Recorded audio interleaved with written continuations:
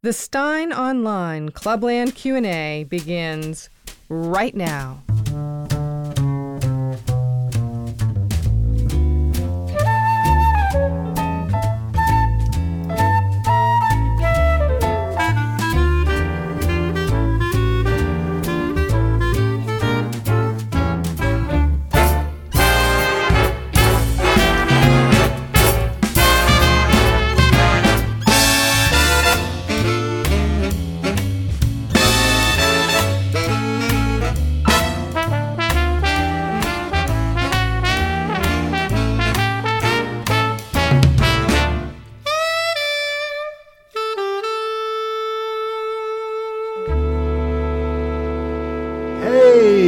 Welcome along. It is 5 p.m. North American Eastern Time. That's 6 p.m. in the beautiful Canadian Maritimes, 6:30 in Newfoundland and beyond the Americas, 10 p.m. in London, 11 p.m. in Copenhagen, where they've closed the vaccine program completely, midnight in Kiev and Moscow, now in the same time zone, if not yet the same country, 1:30 in Tehran. For all you Newfoundlanders who moved to Iran for the half-hour time zone, 2:45 a.m., Kathmandu. For all you Iranians who moved to Nepal to check out the quarter-hour time zone, 5 a.m. in Perth. I'm very sorry about that. 7 a.m. in Sydney, and a very convivial hour for the Kippers and Kedgeree for our listeners across the Pacific. Last week, I played our first recitation of the time zones from 5 years ago, May 2017, and it was seriously lame, so I'm glad it's gotten better. Happy 5th birthday to the Mark Stein Club. Happy Rotuma Day to our Rotuman listeners. Rotuma is a Fijian island, and Rotuma Day is a day to celebrate the cession of the island to Her Britannic Majesty, the Queen Empress, Queen Victoria, on May the 13th, 1881. A lot of great Rotumans out there, especially in the Kiwi rugby world, as I'm sure you know. The Poet Laureate of New Zealand is half Rotuman. So happy Rotuma Day, happy Stein Club 5th birthday, according to taste. Let's get straight to your question. We'll take some questions on what you like about the Stein Club. There's no point complaining to me about how this stinks and that stinks on 11 months of the year, but on our anniversaries, I do pay more attention to them. So Joe Patterson said, the rest of the time I'm just out of it and, just doing my own thing. But I do pay attention to that because they tend to bother me more. If people are unhappy. So if you're unhappy, let me know what about the club is making you unhappy. Joe Patterson says, having been absent from the Mark Stein Club, I recently re-upped for another year. Well, thank you for coming home, Joe. Thank you for that. We do have people who do that for one reason or another.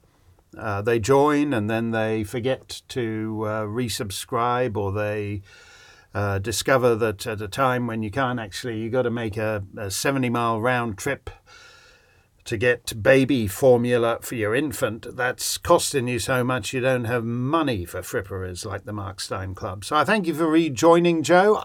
Joe says, I did so because you are, in my opinion, one of the few voices standing up against the various forms of insanity that is rampant not only in America but so many countries around the globe. May you be able to continue doing so for a long time. Yeah, I'm not saying anything I haven't said before, but for me it's the big issues that matter, that will determine your future. And people, all the prime ministers and presidents who invited me in for a chinwag about my book, America Alone, 15 years ago, had they actually acted as they assured me they were going to do on various aspects of that book, we wouldn't be in the mess we are in now.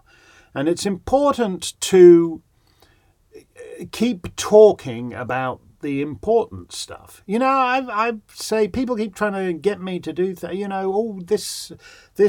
or that person is running in an American state, or is standing in some Canadian riding or some Scottish or Irish constituency. And that's all very well. There are thousands of people you can go to who are fascinated by that, who are interested in that, who don't follow football, don't follow basketball, don't follow cricket. So politics is their team sport. And if that's all fine and dandy. But there are thousands and thousands of places you can go for that, and it's not why I'm here. And I particularly feel that after the last 2 years. You know, the last 2 years, if it has done nothing else for you, it should have made you rethink the primacy of politics, because elective politics failed, basically, over the last 2 years. I'm not even talking about America, where its dirty, stinking, rotten, corrupt election system managed to transfer the, quote, leadership of the free world into a guy who couldn't be the leadership of his mahjong club, you know, which we all know. We all know. You can, it was the Department of Homeland Security says there's never been a more secure election in the history of these United States. Yeah, and we've got some stumblebum who can't string a sentence together, who stops talking in the middle of sentences, and you expect the rest of the world to believe that he's the President of the United States. So set that aside for one moment, because that's a unique bit of all-American crapola that we're all supposed to string along with. And if you notice, most of the butch boys on Cumulus with the hard rock theme music are stringing along with it. I don't. The American election system is rubbish, and in this case, we wound up with a con. All we can say for certain is there are 300 and whatever million Americans, and the one guy you can say for certain who isn't running the country is Joe Biden, nor that nitwit Veep of his. But in everywhere else, there has been a total failure of politics too, including not just the Anglosphere democracies, but in continental Europe too. There's been a failure of politics, so that it doesn't really matter whether you have a left-wing government like Justin or a right-of-centre government like Boris. Politics has failed. Opposition, and here's why I say, you know, pay less attention to who's, running for this or standing for that or whatever. Because there's been a complete, in the United Kingdom, for example, Boris's ministry reacted badly to the situation when the COVID came along. But the opposition was worse. It provided no opposition to it. It just wanted more. Whatever Boris was doing, they were cheerleading, but they just wanted more of it. And you saw the same situation with Scott Morrison in Australia, and you see the same situation with Justin Trudeau, where that awful fellow, can't remember his name now. What was the guy with the Irish name? I can't remember him. I've completely blanked him out because he's that big of a nothing. He provided no serious, coherent opposition in Parliament. So Parliament and politics and all that stuff has proved very irrelevant, and is relevant to me only insofar, just as a thought, that the last 2 years have been a blizzard of lies, as I repeat. Almost nothing we were told has proven true in the fullness of time. And my minimum, actually, if we're going to be interested in parliamentary politics, is that no one who's gone along with any of the last 2 years should be eligible for any public office ever again. Eric Dale says, hey Mark and fellow club members, I'm old enough to remember when the left was for free speech. Since the internet age began, hardcore pornography has been accessible with a few pushes of a button and a decent internet connection. While I think that the left would continue to defend my right to view multi-partner clown porn, are you being literal here, or is that some kind of new kink I'm not up to? Clown porn, because I really I really have no, and not if it involves getting into the clown car. I have no interest in that at all. They've gone in the complete opposite direction when it comes to questioning the government. You've well covered the AstraZeneca vaccine injuries, and the foul-ups of our ruling class are piling up faster than the rate of inflation. Is there a connection between the push to censor and the failures of our ruling class? Yeah, I think there is. That actual, I don't know quite why you brought up the hardcore porn. One of the points, I'll just say something about this. One of the tragedies of the internet when it came along, I made this point on a Mark Stein cruise a couple of years back with Tal Bachman, Andrew Lawton and Kathy Shadle. In fact, I think I said it as part of my introduction to Kathy for some reason. But, you know, Kathy I think of as the best of the internet, which was in that little period after 9/11 when there were all kinds of independent blogs by bloggers. They were all doing their own thing and they all linked to each other. And if certain of the bigger bloggers linked to you, like Instapundit, you got what they called an Insta-Lunch.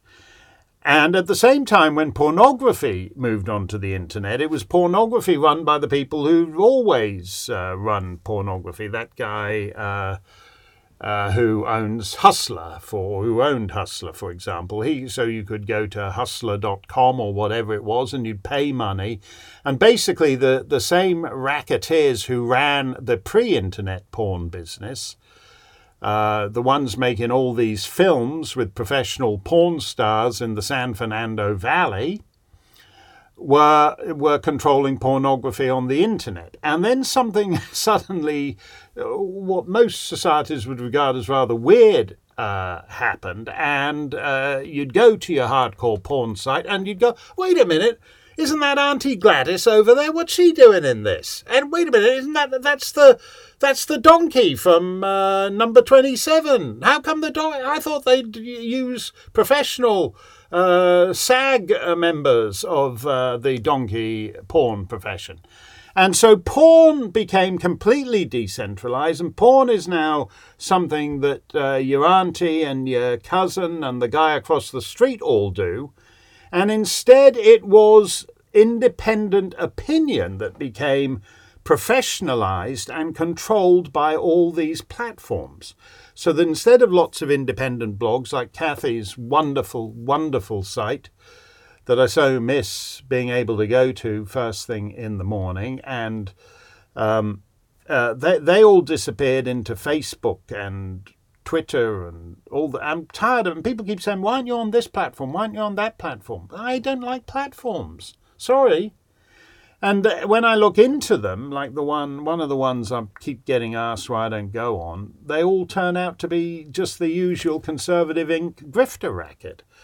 So I'm not into that. And what happened, I think, there was that the internet changed from a dispersed, decentralized cacophony of opinion into the only reason Facebook and YouTube and Twitter can tell you can't say that is because you're on Facebook and YouTube and Twitter, like all the Butch Boys. And so I find that I'd much rather porn had stayed in the hands of a few professional guys doing sleazy things in the San Fernando Valley, and that opinion had stayed highly decentralized and free. I mean, there are still people out there, Kate McMillan's website and others, but that has been one of the biggest changes. Now, you've said, Eric, that is there a connection between this push to censor, this, you're unable to get your opinion, and as we've seen most disgustingly with some of the widows and orphans I've interviewed over the last week about the vaccine that has killed their beloved husbands and parents and so forth. And they've put up snippets of that. They put up, pardon me, their interviews with me. And immediately YouTube or whatever take it down as misinformation. As I said, we've now reached a stage where they don't fact check it. All these fact checkers like Full Fact, which is George Soros, and a few other American gazillionaires controlling, they do this fact check thing, which is one of the most dishonest things out there. But they don't actually check. This lady is talking to me about her widowhood and about the fact that there was a coroner's inquest, and the coroner said her husband died of the vaccine.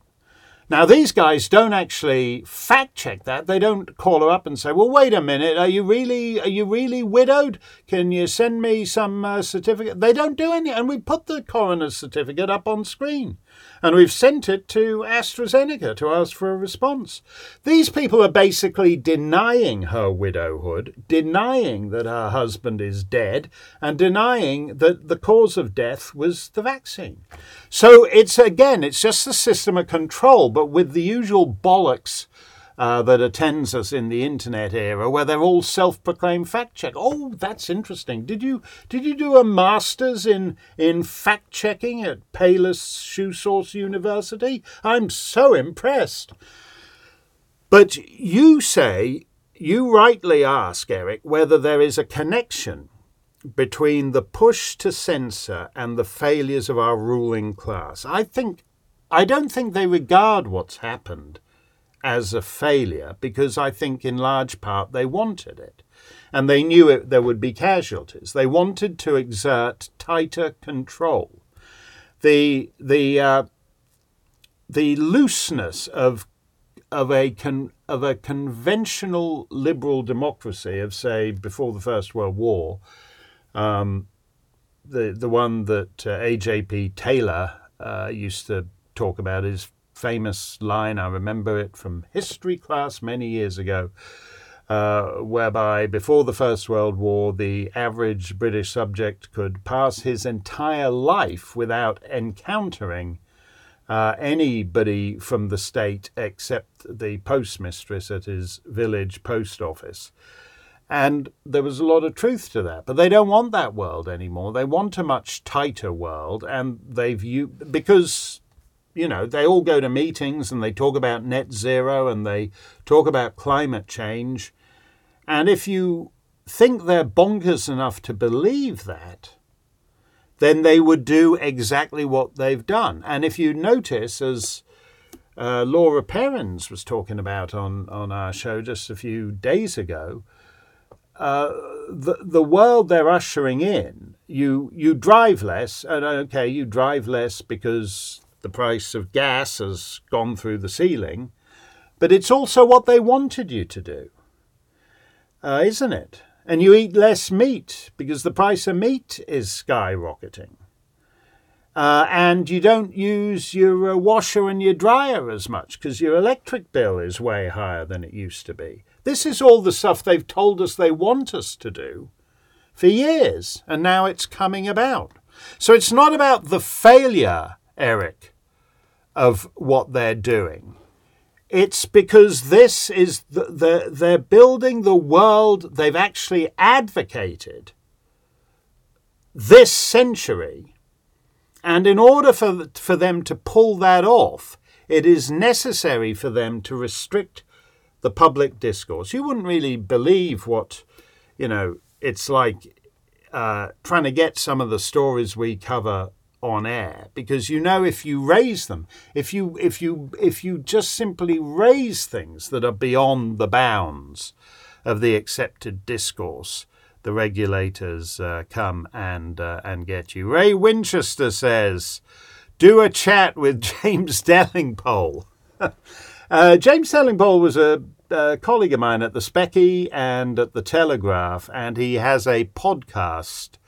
I think it's called the Delling Pod that's out there, but I don't think he's ever. I did a show with James. It wasn't the Delling Pod. I think it was called something else then. I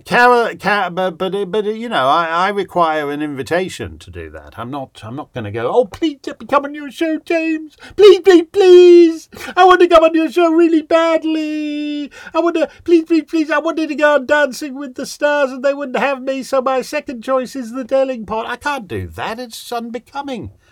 in a man of my age. Carolinen writes, Mr. Stein, I'll be brief since this subject is such a crashing bore.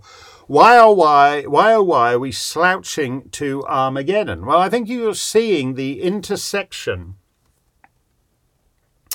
of various trends, which is the rise of China and the fact that the only opposition to the rise of China is not other nation states. We're not in a conventional period of great power rivalry, because, as you know, the flailing superpower is led by a dead husk and prefers to operate, as it has done for a while, through these transnational bodies. Now, most of these transnational bodies are corrupt in other ways, because most of the people at these transnational bodies shouldn't be there. I mean, they include a lot of my favourite countries, but nobody thinks they're going to be a decisive determinant of the war in Ukraine or net zero climate change or anything else.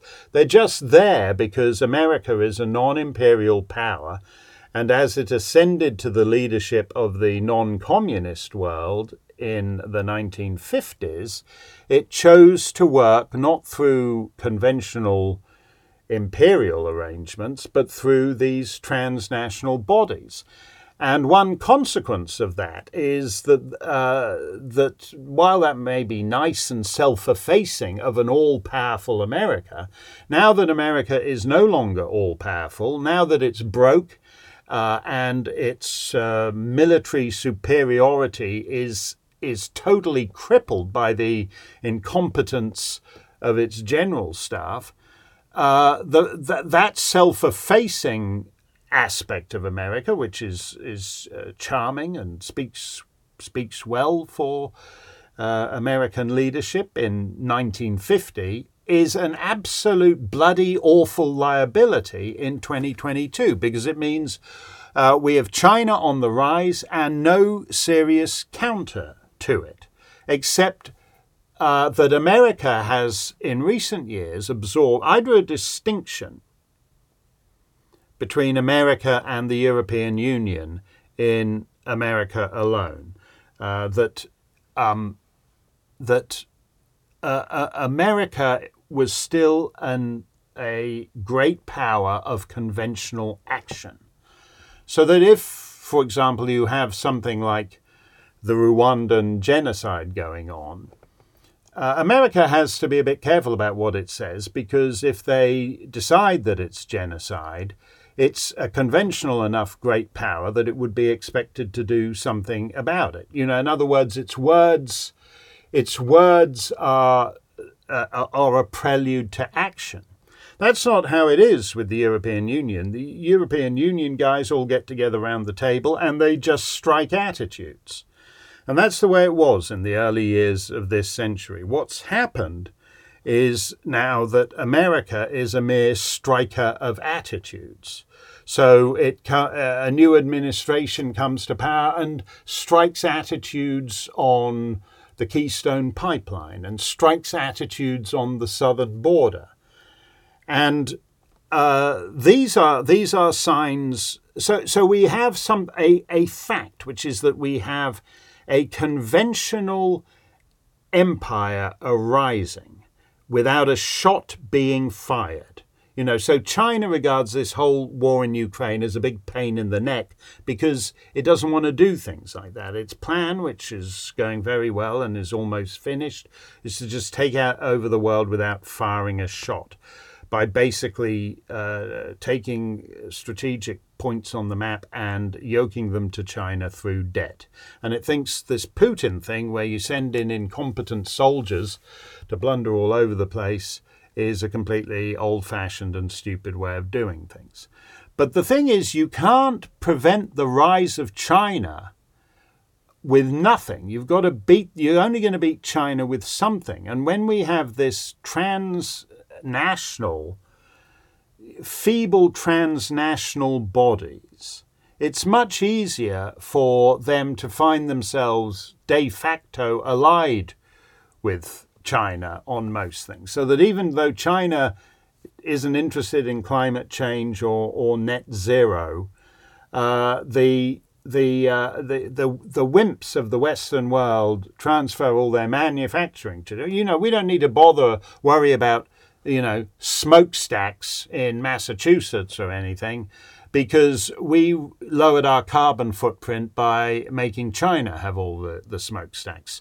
So China has risen in part because what they're playing against, this vacuum of attitude-striking pansies, actually aids their long-term goal of taking the world over for conventional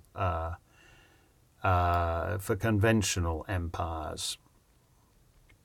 Penn's Wood says, Mark, it looks to me that your friend Boris, despite his COVID criminal activities, has succeeded to the leadership of the West in the Ukraine-Russian war. I saw failure of the West in this conflict until Boris acted, even in flying weaponry round about Germany when they refused to allow the UK to use their airspace. How do you assess the UK response to this war, if not for Britain?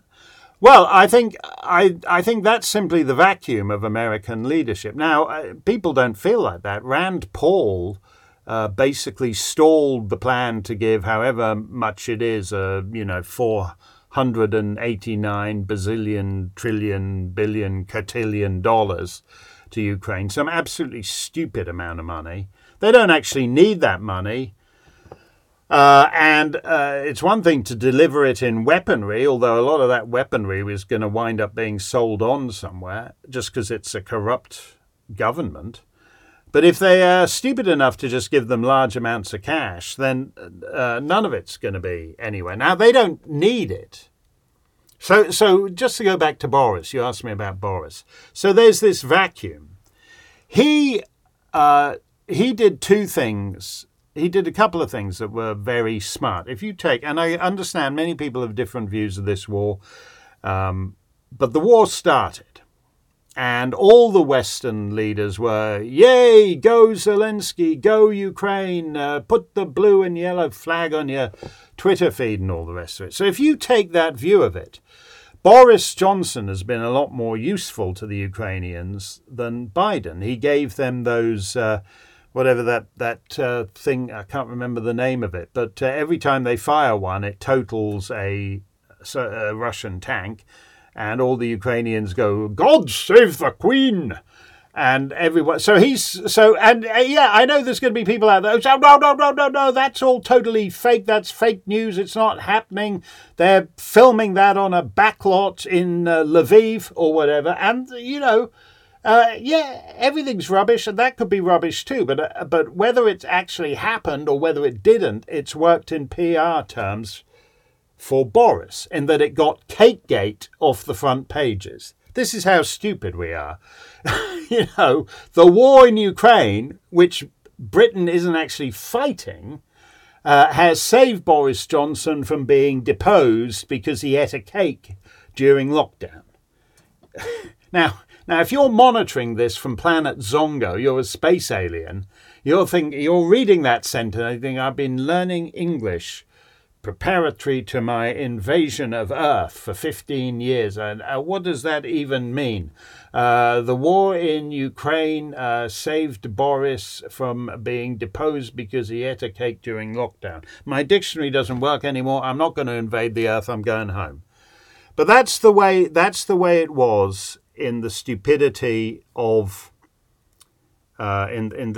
stupidity of the media. Now we have this thing where Ukraine is, everybody's flying into Kiev. So Justin and Sophie are flying into Kiev and they're meeting up with U2 who are there. I mean, war is hell.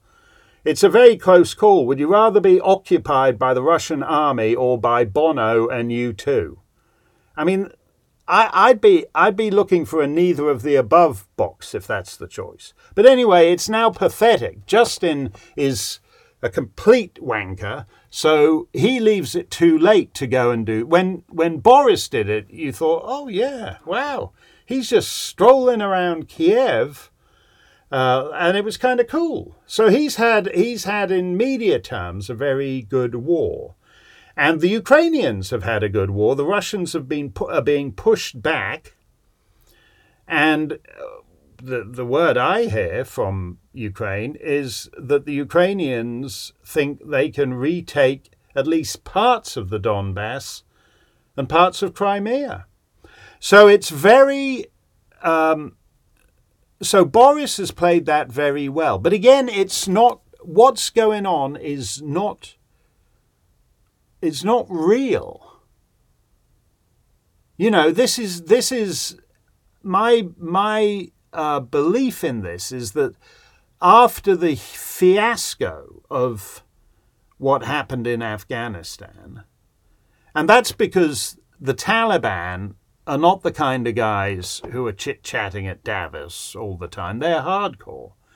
So they don't know about all the phony baloney crapola you're meant to do. They just thought, oh, look, they've abandoned Bagram Air Base. Let's take it, get all the weapons, and then use the weapons to go to Kabul and take that. So again, they're not thinking. These machinations that are going on, they're not thinking in the way that people... Ukraine is a big money laundering operation for powerful Americans. It's different in Afghanistan. So the feeling, we're total losers in Afghanistan. How about arranging a war we don't actually have to fight in, but we can do just so much yellow and blue flag waving that it will be taken as a great victory when we all come out of it. The thing about it, though, that is undeniably rubbish, is that these Western leaders, their first responsibility is to their own borders. So why is it a problem that the Russians take the Donbass, but it's not a problem if the European Union takes Northern Ireland, or every Mexican peasant minded to takes the southern border of the United States? You know, again, it's just one of these sort of fake-o distraction things.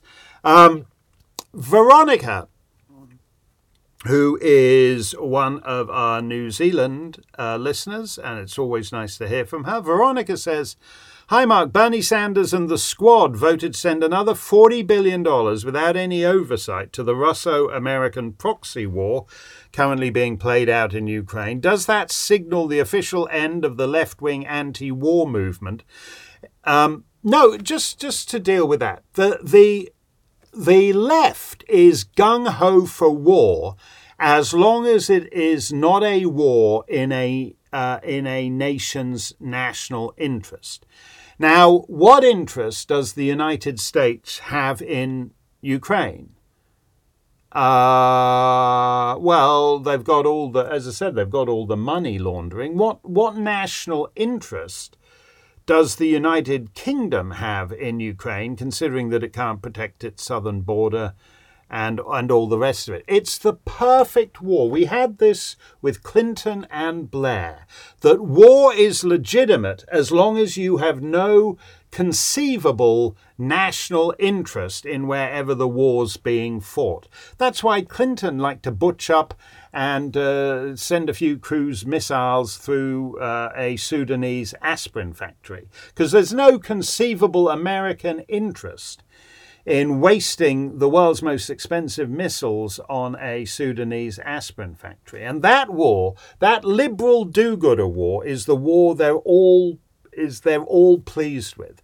And you would hope that someone like Bernie Sanders, who last time round, going back to 2015, used to say occasionally interesting things. He used to say that illegal immigration just worked in the interests of the Koch brothers and that kind of thing. It's pathetic to see them now. The only one, I think Rand Paul managed to stop it temporarily. But it's not the end of it's the problem with the wars of George W. Bush were that they were in reaction to 3,000 dead Americans in the smoking rubble of Washington, D.C. and Lower Manhattan. That kind of war the left is always opposed to. but a war that you have no conceivable, no detectable, real, meaningful national interest in. That kind of war the left has always been on. Everyone is on board with this thing now, except a few voices on the right who are either ignored or condemned as Putin ass kissers. Yes, that's Mark Levin's opinion. Veronica says, love the club. You're doing great for a 137-year-old. Actually, I was a very spry 137-year-old until the COVID thing got going, but I am feeling my years these days. I mean, the banality of Putin ass kissers. It's the thing about it is, this is one reason why Mark Levin never liked Trump, why he was a never Trumper until whatever it was 6 weeks before the election, because he was very much on that wing of the Republican Party, which was in favor of military interventions. Now, I don't think you can look, as I've said, the whole American way of war doesn't work. And if you're an imperialist like me, you don't want wasted time. If you're going to go to somewhere on the other side of the earth that most of your citizens have never heard of and couldn't find on a map, you better know what you're doing there, and it better be for some purpose. And basically, and some people, some people just Norman Podhoretz, for example, who's lovely wife, Midge Decter, died a couple of days ago. They were a terrific couple, but they were the original neoconservatives. And he was in favor of military intervention, and he didn't like the way, his absolute bottom line was that he didn't like the way Trump sort of repudiated the Republican wars of the first 10 years of this century as stupid wars. I think that's the phrase Trump actually uses, and he came round to justify it by looking at what Trump in office did to ISIS, where ISIS controlled, what would have been basically a big bunch of territory, not quite as big as Ukraine, but getting there, and under Trump, ISIS shriveled away to nothing. So he came round to Trump's way of doing things. Whereas with Mark Levin, it was just, as far as I can see, it was a commercial decision. He was, simply not going to make as much money and not be on as many stations if he stayed being an ever-Trumper. So now he's saying, so now we're back. We got Lindsey Graham demanding boots on the ground here, there and everywhere. And if you object to that, you are, as Mark Levin says, a Putin ass kisser. No, I don't think it's that. I think it's that a recognition I think it's a recognition that America lost in Afghanistan on a scale that no one would have thought possible, even for a withdrawal after 20 years. And in fact, a scale so total that the Butch boys can't actually bear to talk about it because it's too humiliating, and it doesn't go with all the rah-rah stuff about the world's greatest military. The world's great, one of the oldest I can't remember who did it now, but one of the oldest military lines is you're better to have one lion commanding a bunch of donkeys than a huge amount of lions being commanded by a donkey. It's better the other way round, and that historically has generally proven true. So you have these useless generals who make the Taliban the 8th or 9th biggest military on the planet. The whole money, no object. Again, that's a problem too.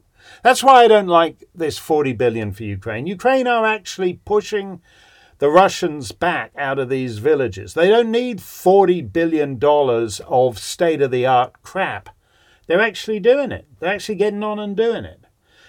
And then you have, Bagram Air Base. Suddenly all America's quote-unquote allies wake up and what happened? Where did all the Yanks go? They didn't get a heads up about it. They just found the Americans were gone. Then the Taliban come in, take everything left at Bagram Air Base. Then a few weeks go by and Chinese advisors are walking around Bagram Air Base. You know, there's more to it. Putin ass kisser isn't a clever phrase, is it? Don't you think that after what happened in Afghanistan, we shouldn't rush headlong into a war with a guy who's got more nuclear weapons than anybody on the planet? And we've all been told that he's the most unstable guy. We used to invite him to the G7. We called it the G8. He was an economic basket case, but he was in the club. And everyone, like George W. Bush, looked into his eyes and got a sense of his soul. Right? That was Levin's pal, George W. Bush. But now, don't you think that's a bit Putin ass-kissy? Don't you? Great one. You know, that George W. Bush, he's looking into his eyes and seeing through to the other side and his butt. And he sounds like he's got a kind of yen. I mean, I'm so sick of the pseudo-butchness here. Ukraine is a complicated place. I like Ukraine. I understand that a lot of people, it doesn't mean anything to them.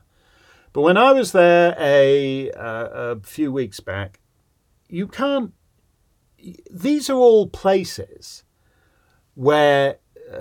borders come and go, and it's the great sinkhole of European history. As I tried to put it, it's in the middle where all the great empires meet. And there probably is there's probably room for some kind of buffer entity between the European Union's eastern borders and Russia's western borders. But I can understand why Ukraine doesn't really want that and would rather just be in the club. But to say this is all, I don't think we should, Rand Paul doesn't want to send that $40 billion to Ukraine. Oh, well, he's just a Putin ass kisser.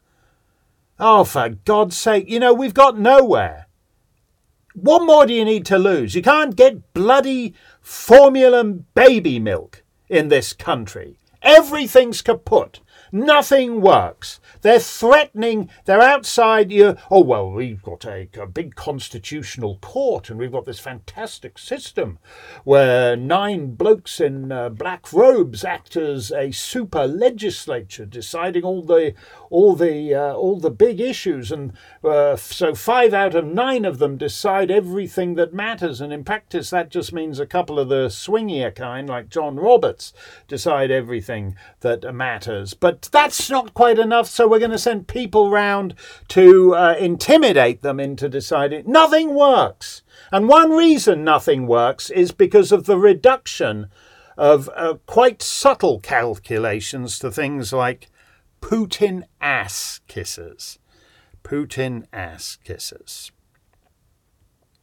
Chicken Soup says, for a long time, I've been interested in pulling together a resource for parents to help them teach their children about the music of Western civilization. Well, I'm surprised our internet server didn't delete that phrase.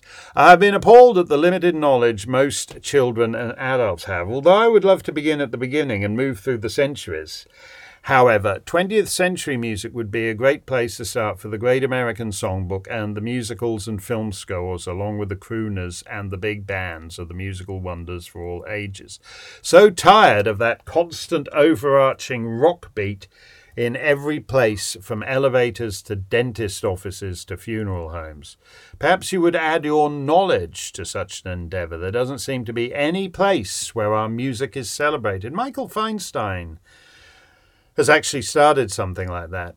I agree with you there, but I think the most important thing when you're talking about children is that at that age, that is the time when you can actually teach them to open their ears to Haydn or Mozart or Schubert. And if you get to the age of 15, 16, 17, 18, and you haven't done that, it actually becomes much harder to do it as an adult. That's just a fact. My own kids, the music teacher just basically wanted to teach them about the pop songs she liked as a kid, and had no greater ambition to do that. My kid played in the band at my kids played in the band at high school, all of them at one point or another.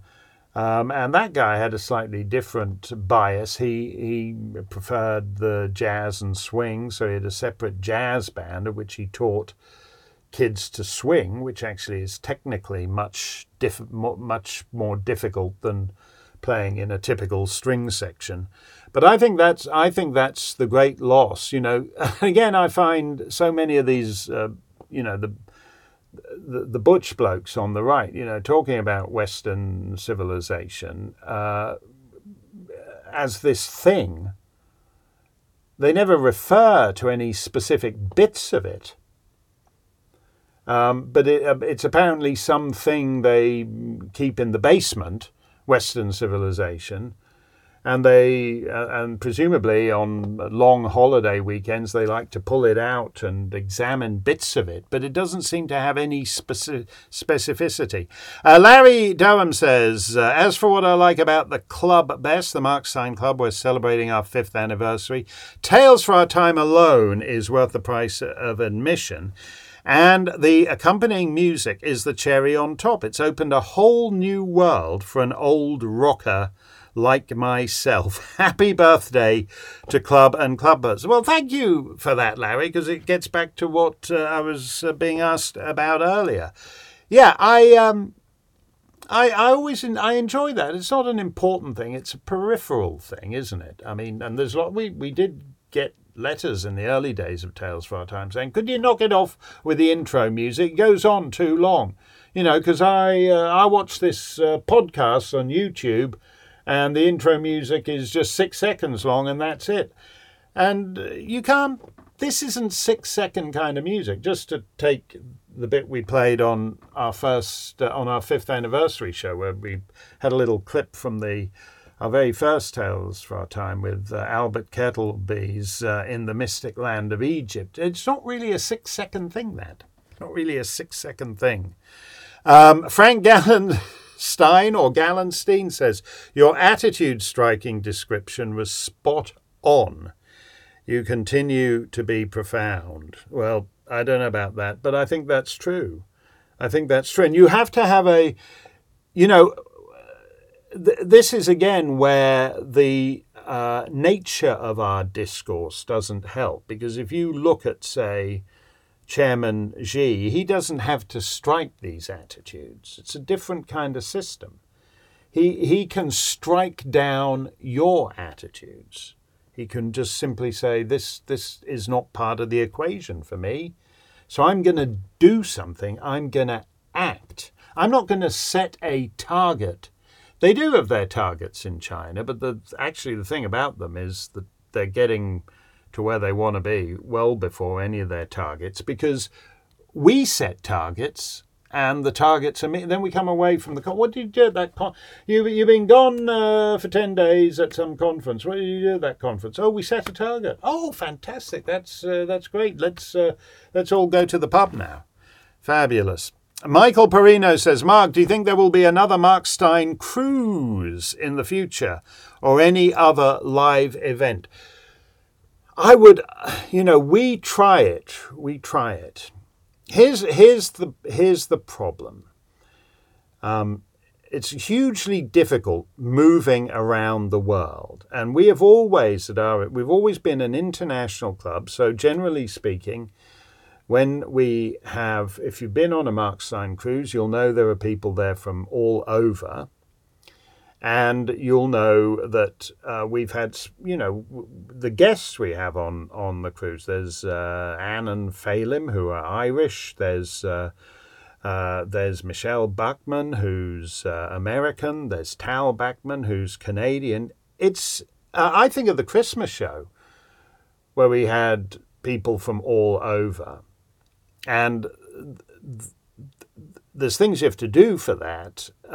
You have to make sure they're legally able to work and whatever in what country you're bringing them into.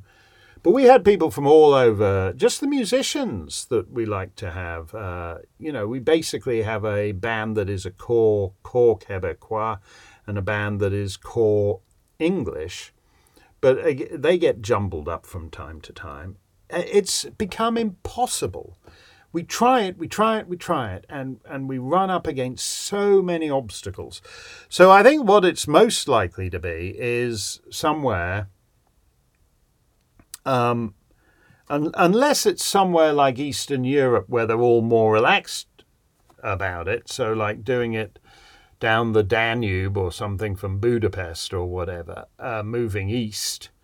You could probably do something like that, but otherwise you're dealing with people from all over the world, flying from places that have all different COVID and vaccine requirements into some location that has its own bunch of vaccine and COVID requirements. I mean, it's just a nightmare. It's wrecked the way I live. It's wrecked our cruise. I would love, but we're going to try and do something, and it might just be we have to have rotating events within specific countries just for people in those countries, because it's all been, that's why I said I just think anyone who's been on board with any of this, my view of the vaccines is this: there's obviously some of these vaccines are killing people. But the bigger picture, I'd be interested to hear what Kate Smythe or some of our other, medical experts feel about these things, is that the bigger picture is that they made essentially, even if they didn't kill you, setting all that aside, even if they didn't injure you, setting all that aside, in the fullness of time, they make no difference to outcomes, and the more you have of them, the more they weaken your immune system. So if you have someone like Emmanuel Macron, who was basically getting to the point where he wanted to mandate these jabs every 2 months, you would destroy. If you did that, you would utterly destroy your immune system. And I think that's a hard thing to ask someone to do, just to go on a Mark Stein cruise.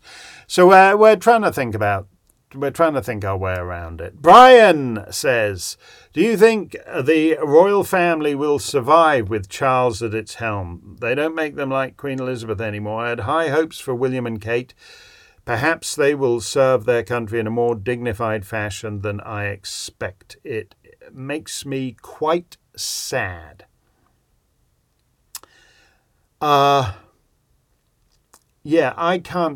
very worried about the Queen because, she basically hasn't had a day off in 70 years. And for the first time, she appears tired. And for the first time in 70 years, she's pulling out of engagements.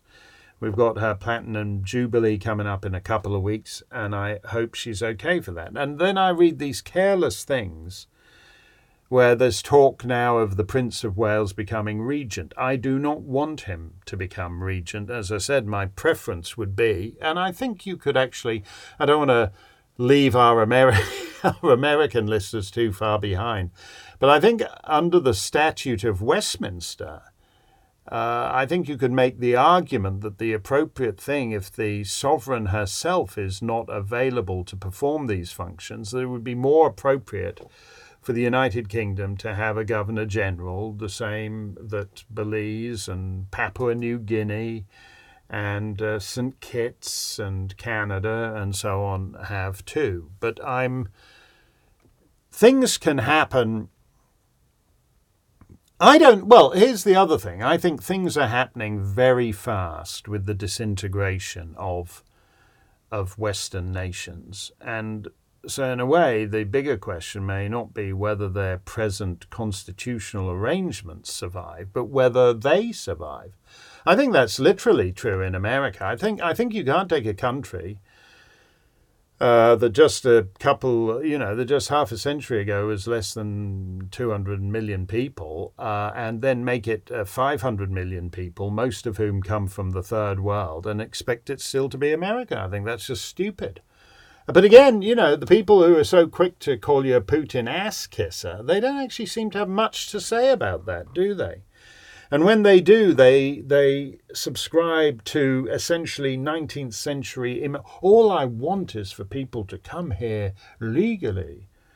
And, well, maybe you ought to be thinking beyond that, because all the people who come here illegally eventually become legal, and then all their relatives become legal too. And next thing you know, you have nothing that is recognizable as America. Oh, why don't you ever talk about that on your stupid 3-hour show? Tom Lewis says, Toby Pilling says, you sometimes mock conservative administrations for just keeping the toilet seat warm until the left-wing ideologues actually start changing things. Could that be for the admirable, though misguided reason of being wary of using governmental power at all? No, Toby, that's not the reason. That was true with, say, Calvin Coolidge in the 20s, or rather the 1920s. But it isn't true now, because we have had a century of increasing government encroachment on human existence. And we all know that. And we all know that you don't have to look any further than Obamacare, where it looks like the crappy, awful, god-awful rhino Republican establishment. Obamacare was useful to raise money on, but not to actually roll back and reverse. So that's the thing. They campaign against this stuff. Jimmy Carter created the Department of Energy and the Department of Education. And they're both useless, as you'll know, because there's no energy in the Department of Energy. All they do is cancel things. And there's no education in the Department of Education. That's just basically for federalizing the propaganda, so they're all on message. These are two rinky-dink little nothing departments that the Republican platform has been committed to abolishing for over 40 years now, and has never done one bloody... You know what was the greatest speech ever given by a Republican in my time in the United States? It was by my senator, as he then was, Bob Smith of New Hampshire, problematic figure in many ways. But he was running for president in 2000, and he wasn't getting anywhere. So he decided to quit the Republican Party and run as an independent. He was one of these deluded guys who seriously thought he could be president of the United States. So he quit the Republican Party, and then he gives this big speech on the Senate floor, reading out all the things that the Republicans' platform is committed to doing, like getting rid of the Department of Energy and the Department of Education, but that they haven't done. And then at the end of this long litany of do-nothing republicanism, he announces he's quitting the party and he's becoming an independent. And then, of course, nobody wanted him as a presidential candidate as an independent either. So he then asked if he could come back to the Republican Party and negotiated a deal where he could get all his old committee assignments back, because that's what was important to him. But that rare moment of honesty when he said, look, we say we're going to abolish this and do that and legislate the other, and we haven't done any of it. It's almost like it's all crap. That was one of the great moments. That was one of the great moments. So I don't think it is that, Toby. I think it's just that there's no energy in legislative conservatism in America, in Canada, if you look at the Harper years, in Australia, if you look at the Scott Morrison years, and in the UK, if you look at the Johnson years. Tom Lewis says, Mark, would you share your opinion on the upside and the downside of Viktor Orban? Stay safe, stay free. Well, here's the thing. We get into a very big thing here, which is that whether government leaders exist out of abstract commitments to philosophical propositions. We get really into the dispute that Enoch Powell had with Mrs. Thatcher at some conservative ginger group that they used to go to in Parliament every Monday evening in the 80s. And I've mentioned this before, Mrs. Thatcher used to talk about how we would fight for our values, and Enoch Powell said that's complete rubbish. I would fight for England even if it had a Marxist government, for no reason other than he's an Englishman and somebody's invading England.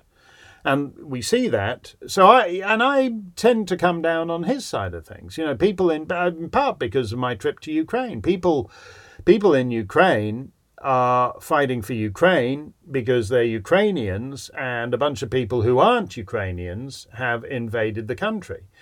But it's also important, I think, because it's led us astray.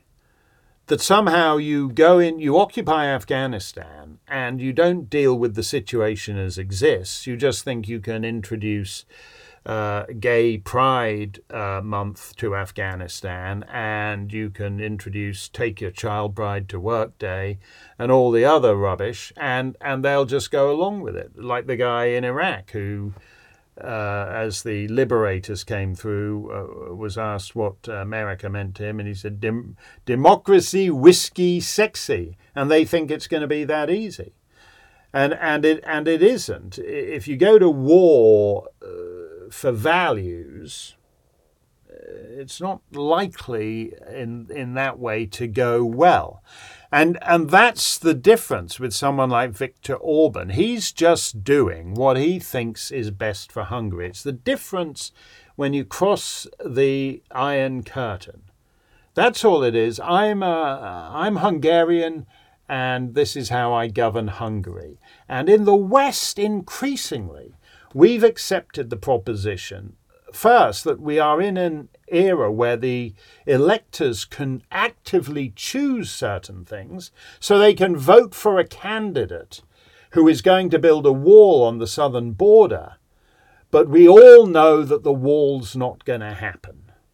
They can vote for a candidate who's committed to leaving the European Union, but we all know that he's not really ever going to be able to. And this is why I think we've taken refuge in a lot of this rubbish about values and so forth, is because they're used in a strange way. This is not who we are. That's an appeal to values. What does it mean, this is not who we are? Actually, who we are, if you look at polls, is a country in which the majority of Republican voters and even a majority of Democrat voters don't want open borders. But they're not going to get it because even though that's who they are, this is not who we, the people who run the country, are. And that's the difference with these. On the balance of it, Orban has made Hungary better in significant key respects. And that's good enough for most Hungarians. It's not something that people who vote for Emmanuel Macron could say. That's the problem there. Philip Paustian says, do you think it might be time to have Randy Newman's Let's Drop the Big One and See What Happens as a song of the week? Happy 5th birthday to the club. He also says, as a physician, that's him, not me, your understanding of the vaccines is spot on. They are not worthless, but simply not beneficial to patients. We had a lot of we had like a couple of musical questions I wanted to get to while I'm in the mood for it. Where did they all go? Dale Owens says, once upon a time, he's writing from Milan, the San Remo Song Festival in Italy was a serious event that produced some excellent songs and singers. That's true, Dale. It produced Volare, just to name the most obvious song that came out of it, and among singers it produced the delightful Gigliola Cinquetti, who I would just love to be sitting in a room listening to her sing. Don't know whether that will ever happen again. But what do you think about the Eurovision Song Contests, continues Dale, coming up tomorrow in Turin? Was it ever worth watching? Well, here's the thing. They started just as conventional pop songs, a mainstream vocal pop was seeding to rock and roll. So you have two choices then. You can either say, are we going to carry on doing, conventionally crafted pop songs with interesting harmonies requiring orchestral arrangements and with lyrics that rhyme, etc., etc., or are we just going to try and get a piece of the rock and roll action? And they eventually settled, in large part after Britain's first victory. I think it was Puppet on a String, Sandy Shore by Bill Martin and Phil Coulter, who won for, in whatever it was, 1967, 1968, something like that. And after that, then they just went in for the boom, bang, a bang, ding, ding, a dong, trying to get a piece. Yeah, yeah, swing a mit the rock and roll. And that was enough for them. But I don't know what decision I would have made in that kind of thing. Something has been lost. Songs aren't as important to the young today. Songs were an important way because they were actually the way you could have contact with the opposite sex. You went to a dance, and the dance was the place where you would meet a girl from another town whom you didn't know, and you would ask her to dance, and then there might be a slow romantic dance, and so you would be touching this girl from another town who you'd never met before. And music was essential to that. Now, of course, in the hookup culture, they just sext each other their genitals or whatever they do. And they don't actually want to get into a room and hold each other and touch each other anyway, because it's, they'd rather. So you don't need music and song as a social glue there. And I think that's what's changed. Tim Boggs says, Mark, what music made you fall in love with songwriting? Were the songs the lure that drew you into musicals, or was it the magic of the theatre, something else? Were you drawn to musicals first, or did music on the radio lead you to discover musicals? If so, what music did you listen to as a boy? Did your parents instill in you a love for music? There's an awful lot in there, Tim. I didn't really get into. I watched film musicals, and every so often I would be taken to a musical, but I didn't really get into the music as drama in that sense until sort of relatively late in my teens. My father had a record collection. My mother loved Nat King Cole too, but my father exercised more dominance over the dance set, I would say. And he tended to, there would be albums he'd get that he'd like enormously. So he'd wake up early and sort of blast them out everywhere. And I got sort of tired of that, and I'd start going through his record collection, mainly for the stuff that he didn't play. And I found things that I still play on some of our little shows here. I found like a Buddy Greco single that I thought, and I met Buddy in later years, fabulous guy. But I knew him. I first encountered him, that little single that my dad had and never played. And likewise, he had an EP, extended play, 4 songs on it by Sammy Davis Jr., including Birth of the Blues and Please Don't Talk About Me When I'm Gone. And again, I thought that was a terrific EP. And again, I met Sammy Davis years later, and that was my first connection to him. if I had to give an honest answer, I liked all the stuff you heard on the radio. And actually, Sue Cook, who was on the Mark Stein show a couple of weeks back, Sue, I first met when she was on the Michael Aspel show at Capital Radio, and I was down there to do a young DJ type thing on their Hullabaloo show. So I liked all the, what was it? Johnny Guitar Watson, Girl I Need It. So on the one hand, I was playing Johnny Guitar Watson, Girl I Need It. And then I would go home and I had these like various obscure corners of my dad's record. I'm getting too bogged down in all this thing. We always like to close with a bit of music, so we should get on to that because it's the 5th birthday of the Mark Stein Club. So naturally, I thought I'd play one of the big hits from 5 years ago. But for reasons we've been talking about, that's all total crap.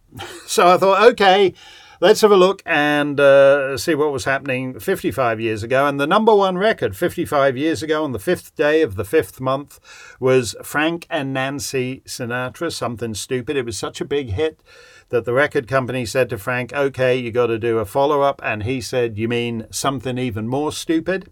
But we've done all that on our Song of the Week, so no 55 years ago. So I thought, well, how about 105 years ago?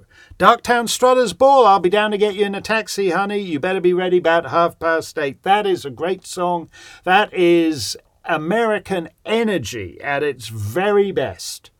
Very best. We're a long way past that now. But we played it on the 100 Years Ago show just a few weeks ago. So I don't think I should play it again. So much for 5 years ago, 55 years ago, 105 years ago. How about 155 years ago? 1867, birth of the Dominion of Canada. But that wasn't the only exciting thing happened that year. What a year for popular music. The Maple Leaf Forever, The Blue Danube, The Daring Young Man on the Flying Trapeze, Arthur Sullivan's first comic opera, Box and Cox. And I thought I'd pick this one, written and sung by the great music hall artiste George Laban to a tune by Alfred Lee, introduced by Mr. Laban in Leeds, Yorkshire in August 1866, and the hit of the halls in London all through 1867. It was so popular that in May 1868, a crowd of 2,000 sang it with lusty enthusiasm at the hanging of the Fenian revolutionary Michael Barrett outside Newgate Prison. That was the last public execution in England. And what a way to take one's leave. Some people go for funny drinks and down them by the pail, like coffee, cocoa, tea and milk, and even Adam's ale. For my part, they can keep the lot. I never would complain. I wouldn't touch the bloomin' stuff. I only drink champagne, for champagne jolly is me name. Champagne drinking is my game. There's no drink as good as fizz, fizz, fizz. I'll drink every drop there is. All round town it is the same. By pop, pop, pop, I roast a fame. I'm the idol of the barmaids, and Champagne Charlie is my name. Champagne Charlie is my name. Champagne drinking is my game. There's no drink as good as fizz, fizz, fizz. I'll drink every drop there is. All round town it is the same. By pop, pop, pop, I roast the fame. I'm the idol of the barmaids, and Champagne Charlie is my name. I earned my famous title through a hobby which I've got, of never letting others pay, however long the shot. Whoever drinks at my expense has no need to complain. For everyone I treat alike, I make them drink champagne. For Champagne Charlie is my name. Champagne drinking is my game. There's no drink as good as fizz, fizz, fizz. I'll drink every drop there is. All round town it is the same. By pop, pop, pop, I rose to fame. I'm the idol of the barmaids, and Champagne Charlie is my name. Champagne Charlie is my name. Champagne drinking is my game. There's no drink as good as fizz, fizz, fizz. I'll drink every drop there is. All round town it is the same. By top, top, top, I rose to fame. I'm the idol of the barmaid, and Champagne Charlie is my name. Champagne Charlie is his name. Actually, Tommy Trinder is his name, a great English comedian of the mid-20th century who starred as Champagne Charlie in the film of that name. A 155-year-old hit with music by Alfred Lee and words by George Leyburn. Champagne Charlie is my name. Champagne drinking is my game. There's no drink as good as fizz, fizz, fizz. I'll drink every drop there is. Crack open a bottle of fizz, fizz, fizz and drink every drop there is. As you raise a glass to the Mark Stein Club this weekend. We'll have more 5th birthday celebrations, Rick McGuinness's movie pick, the 100 Years Ago show, on and on, all here at Stein Online. And I'll be joining Neil Oliver on his terrific GB News show, Saturday, 6 p.m. London time. That's 1 p.m. North American Eastern. Stay safe, stay free.